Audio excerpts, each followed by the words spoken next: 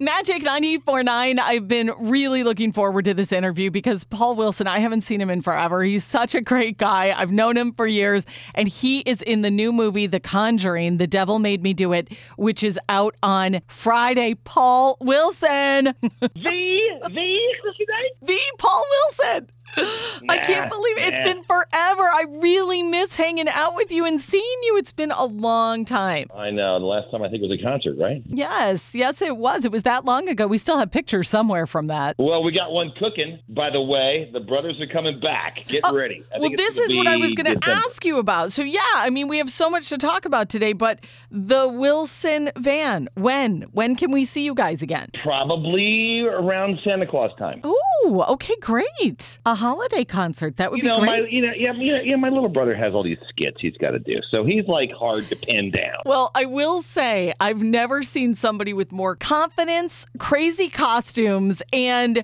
I'm telling you, Paul, those high kicks that you do on stage. I was a pom-pom girl and cheerleader at one point, like back in high school. I could never, in my wildest dreams, kick as high as you can. I will tell you, I stretch for a week before I do that. Like every day for 45 minutes, like just to do it, just to, if we're going down in flames, I'm going down with a hamstring intact. Oh my God. You are just so charismatic and such a great performer on stage and just such a great guy. It's always fun to see you guys. So I'm excited. So sometime in December, this is happening and in the Tampa Bay area, right? This is our little hometown. It's going to be here for sure. Now, we're still working on the details. Okay. And if I can get, my other two brothers have like real jobs. Both of them wear makeup for a living. So, it's kind of tough to get them to like be logical about this kind of stuff because I'm the oldest. So I kind of go, win. And we did have a little bit of a Zoom, which sounds ridiculous, but I guess it's kind of part and parcel with the world we're in. Band conference, which is really fun. So we talked about some dates. So yeah, we think it's going to be towards the end of the year when I think everyone's going to be excited and, if they're not already, about dying to get out and go see concerts, will be maybe a little exclamation point at the end of the year. You come from just such an amazing family, and your dad. And how is your dad, by the way? My dad is the best. He's, after 50 years of television news and going to an office, TV station every day, it's great that I now get to work with him because he works here with me. We're developing projects and writing and doing all kinds of stuff. And it's so funny because he'll call and go, I don't think I'm coming in until about 2:00 today. And then I'll go, you've earned the right to come in anytime you want.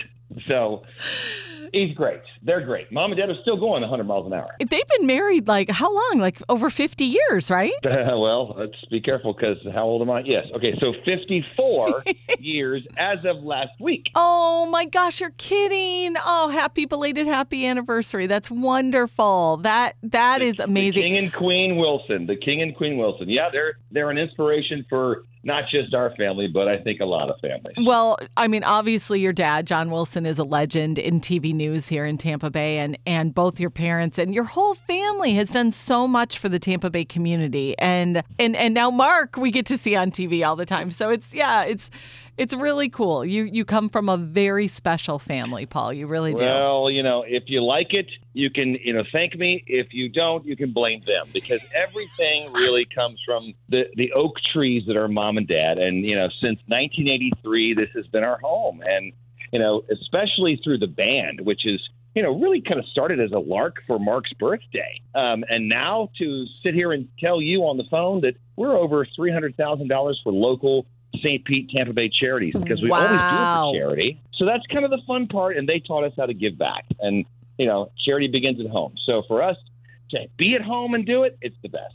So wait a minute. Your band started as kind of like a joke, kind of fluke thing for a birthday? What? I never heard this. Yeah. Oh, no, this is the real story. So Patrick calls me right around Mark's 40th birthday, 10 years-ish ago. And he's like, we got to find a place where he can play because Mark has been playing guitar really since high school after he dropped the violin when he heard Eddie Van Halen. So he had the fingers down, right? And then now he's making guitars and he makes them to spec. It's really they belong in a museum, honestly. Wow. And so when Patrick calls and goes, hey, you got to find out how many songs he can really play, how many Van Halen songs from beginning to end. And I was like, okay, I'll do that. So I call Mark. I'm like, so how many like Van Halen songs can you do like from beginning to end? He's like, all of them. What are you cooking up?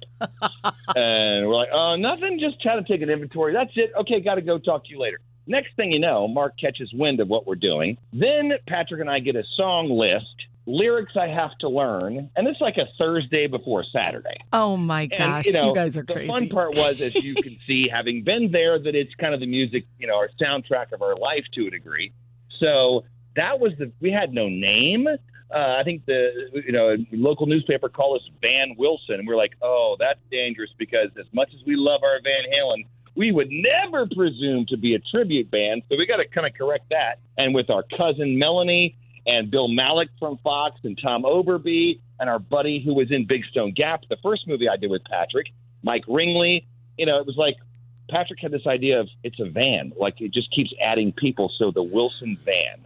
And it just stuck. That's the name. Oh, that was all Patrick. I mean, that's such a great name. And you guys, the three of you on stage, it's just amazing. And like I said, and you pick out your own costumes, right? Well, by the way, they're all in my, closet. It's like, what do I want to wear tonight? And how can I really have fun and share it with the crowd? Because it's always like a living room. We never really view it as a concert. It's like you're in the living room with the crazy Wilson boys. So have fun if you like it.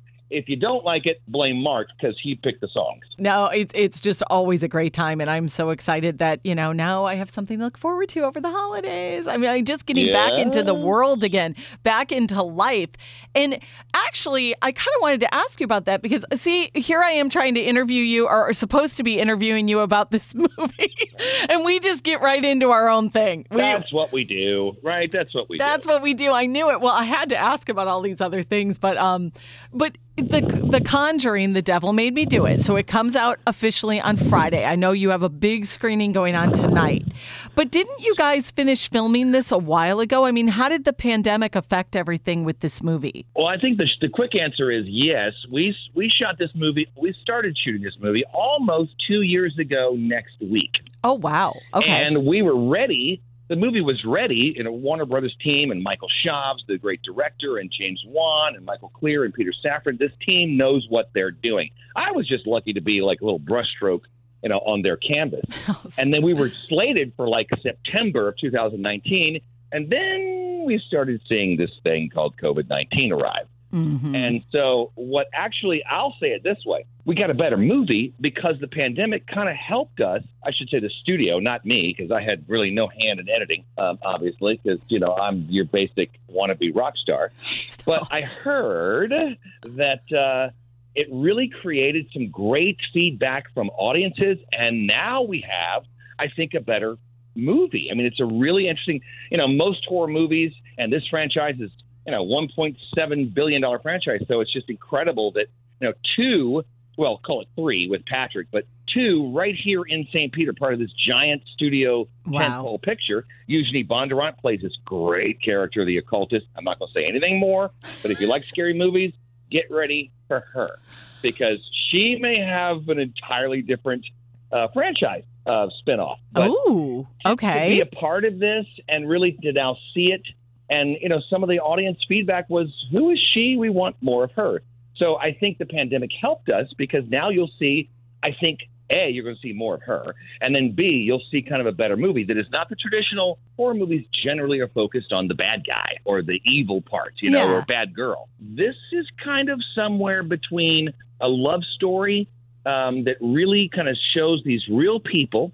Ed and Lorraine Warren, played by the great Vera Farmiga and Patrick, of course, but they really existed. And so there's a sense of humanity with this, but you see how their kind of love endures through all of they were the first couple, I think, in America that weren't clergy, that were kind of, quote unquote, anointed to, perform exorcisms. So Conjuring 3, The Devil Made Me Do It, based on a landmark criminal case where a guy named Arnie Johnson stabbed, I think, 22 times and killed his boss and said he was possessed by the devil, and the jury believed him. So that's the crux of our story. I happen to have this great time being the dad who like most of these movies, it's about the family in distress. And the movie begins with this I'll say it, the best exorcism scene I've ever seen ever. Oh, my gosh. So you get right into it. The first scene of the movie. Oh, yeah. We start hot, as they say. Wow. Okay. And I do find it fascinating that it's built on a true story. I mean, like you just said, this trial, this really happened, which makes it really eerie and just really creepy. I don't know, Paul. I watched the trailer for this new one and I jumped, and I am not saying that just to say, oh, it looks really scary or whatever. I was jumping out of my seat at 4 different points. The trailer alone. Right, because when you're, again, this is not a monster movie. This is not even, kind of a classic slasher movie. In fact, there's no real gore at all. So, mommies and daddies can be happy about that. But when you're dealing with real people and real stories, and the Warrens had over 1,000 cases of demonology that they investigated. So that, and when you're working on a big studio movie, the fun part is you get to see these great artists at work. And for me as a big brother, to watch my little brother just magnificently soar like the eagle that he is and work with this great team. And then they hand you some cool stuff, or some parting gifts, as they would say if it was a game show. But one of them was holy water. That was in your swag bag? Holy water? Everybody got a bottle of holy water. And so that kind of gets your attention this is no amusement park. We're dealing with real subject matter here and real people. So there is a responsibility to that as an actor. But I think audiences, you don't have to be, embedded in or even a devotee of all the other movies. This one's different. It's not the typical haunted house movie that I think a lot of these movies, not Conjuring exclusively, but a lot of them are kind of limited to confined spaces. This one turns into this real legal case. You're dealing with a reality here that had a lot of, let's call it, responsible moments of, we're really just making a movie, right? This is just a movie, right? Because there's some weird stuff happening. So really, you don't have to, people should, but they don't have to see the first 2 movies to understand what's going on in this or to get sucked into this. I don't think you need to. I would say you might want to, because you'll see this married couple. And Ed died, and the real Ed Warren passed away in 2006. That's who Patrick plays. And the real Lorraine Warren, who, had visions and was a clairvoyant, she passed away 2019. So right before we had the cut to show her, she passed away. But she was with us all the way through, and there's characters in this story that other actors play of real people that came to set. So that was also kind of a moment of clarity of, oh, wait, you were really there. Oh, yeah, that's a big deal, because you have real people that you're portraying on screen. They're getting almost a hand in this movie to say, yeah, this is legit. This is actually the way it happened and went down. And I can't even imagine that with Lorraine, especially. Yeah, there was a lot of those moments. There were many of those moments of, why is that light on and it's not plugged in? Okay, let's get out of that room. Okay, let's move over here. All right, good. It's just a movie. What? Just a movie. Keep telling yourself it's just a movie. Yeah, there were some fun moments that kind of made you go, what? How is that happening? Oh, my gosh. On my very first take, when people will see it as we move into the house in which the demon occupies. We rehearse. You got to be, it's got to be seconds, 5 seconds, and we're moving in. And I'm telling my son, Julian Hilliard, who plays my son, who was in WandaVision, for fans of that. Oh, my gosh. There's so many fans of WandaVision. And he's so great. And I was like, Julian, so imagine it's Legos, right? And you're going to run in the house. We practice it. And then right when we get ready to go and we hear and action, boom, a giant explosion. And that kind of got everybody's attention, okay. And I'm sitting there raising my hand going, everybody okay? Everybody cool? Okay, good. Now, why did that happen on the very first take in the house in which the eyes? Paul, you are lying. This is crazy. No, that's just one, Kristy. We could talk all day. Oh, gosh, that's really freaky. I don't know how I'd handle that. Okay. So moving along from all the eerie stuff, how is it acting with Patrick? I mean, you two on the set, do you do a lot of scenes together? I mean, how is it acting with your brother? Well, this is our second movie that we've done together. Big Stone Gap was the first, which of course was shot in Big Stone Gap, Virginia, which is where Dad was born and grew up. And, nice. Patrick and I got to stay on Wilson Road that was renamed after my grandfather in 1992. So, that was an emotional connection to a project that, we may or may not ever top. But the fun part is that, for me as older brother, just watching him work and having fun with him and being able to kind of hang and talk character and kind of work through accents and work through ideas, it's really special. I mean, if I never do it again, I'll say this. I've had the most fun working with him on stuff. Oh, and that's he's nice. a consummate actor, but a lot of fun too. And it's great to see his career rise to the heights that, he's achieved. And then for me, just to kind of show up and be there. Well, the funny part was that I didn't even tell him that I auditioned, and I didn't even tell him what I auditioned for. I submitted it to my agent, and he was like, "You got to do this other audition." I'm like, "I'm not doing that. That's one line." And of course, I did the one line, and that's the part I get. And then I call him, and I say, "By the way, who's this guy? Earl in the script?" He's like, "There's no Earl in the script, Paul. What did you do?" I'm like, "It says Earl, and it's with Ted." He's like, "No, there's no Ted in the script." And then Patrick goes, "Wait a minute. Ted is Ed. Earl is Carl. They change the names as they frequently do to keep it from getting out, right?" Oh, and he's clever. like, "Wait a minute. You auditioned for the dad. You're the dad." I was like, "What? Really?" So that was really special to kind of sneak up on him with that. Yeah. And then obviously to be a part of that great team, because it's really a family. And especially, I mean, when you see, not everybody will ever have this chance, but I can tell you it's not unlike working on a job with a lot of people that you know. I mean, at the end of the day, it's a job. And it's fun to see this team coming back to be a part of this third, installment, and watch them all almost finish each other's sentences and kind of really lock in. And that's what they've created with New Line and Warner Brothers people, is a real family sense of this. These movies, for me, it's really hard for me to go see it, especially because, like you're saying, there's not a lot of gore. It's not the typical horror movie, but just the suspense, the thriller, knowing that this was real, just makes it just puts it on a whole new level. Now, it officially comes out on Friday. It's on HBO Max. Is that right? So it opens theaters worldwide. I should say domestically here. It opened in the UK last week. Okay. So all theaters that are open, and I think we're like almost 75%. Yeah. Oh, yeah. Friday, and then also HBO Max as well. So if you want to be a chicken, and I love you for it, you can watch it at home on HBO Max. However, you're going to miss some things, because this expansive canvas that Michael Schaub's has created with all these wonderfully, incredibly beautiful and detailed shots and action moments. There are some homages to some classic horror movies that I think on a big screen, you'll go, "Oh, wow." Right? And you can't really, I don't care how big a TV is, to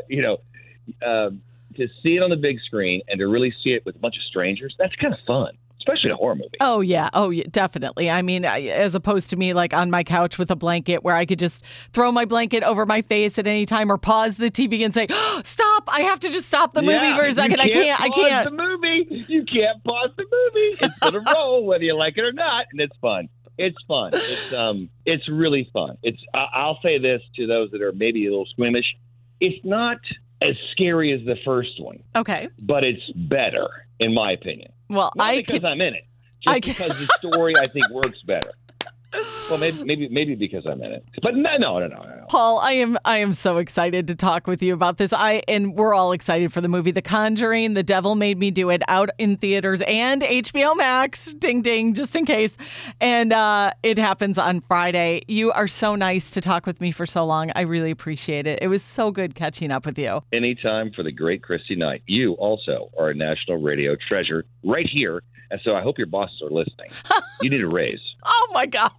Can you be my agent? I'll email them. Yeah, sure. I mean, I got nothing else to do. Sure. The great Paul Wilson, he is a Tampa Bay treasure, and he gave me a lot of time today. Go see the movie this Friday.